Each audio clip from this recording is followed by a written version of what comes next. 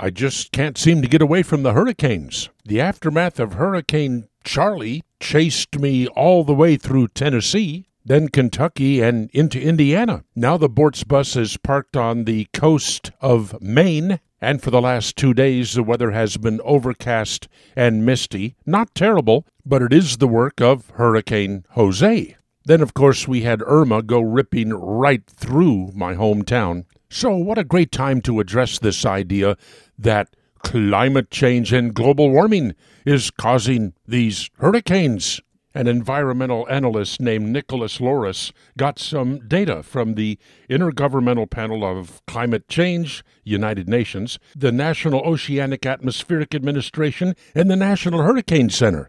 The consensus: man-made warming did not cause Harvey or Irma.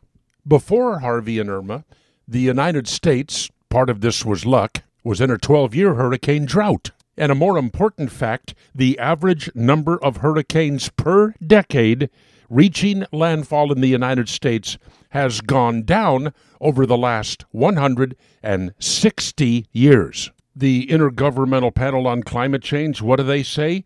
No robust trends in annual numbers of tropical storms, hurricanes, or major hurricanes have been identified over the last 100 years in the North Atlantic Basin.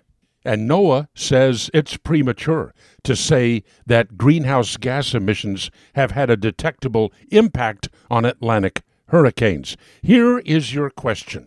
Here is the number one question about these hurricanes and climate change. Why is it almost exclusively a liberal cause? The answer is in yesterday's Bortzcast.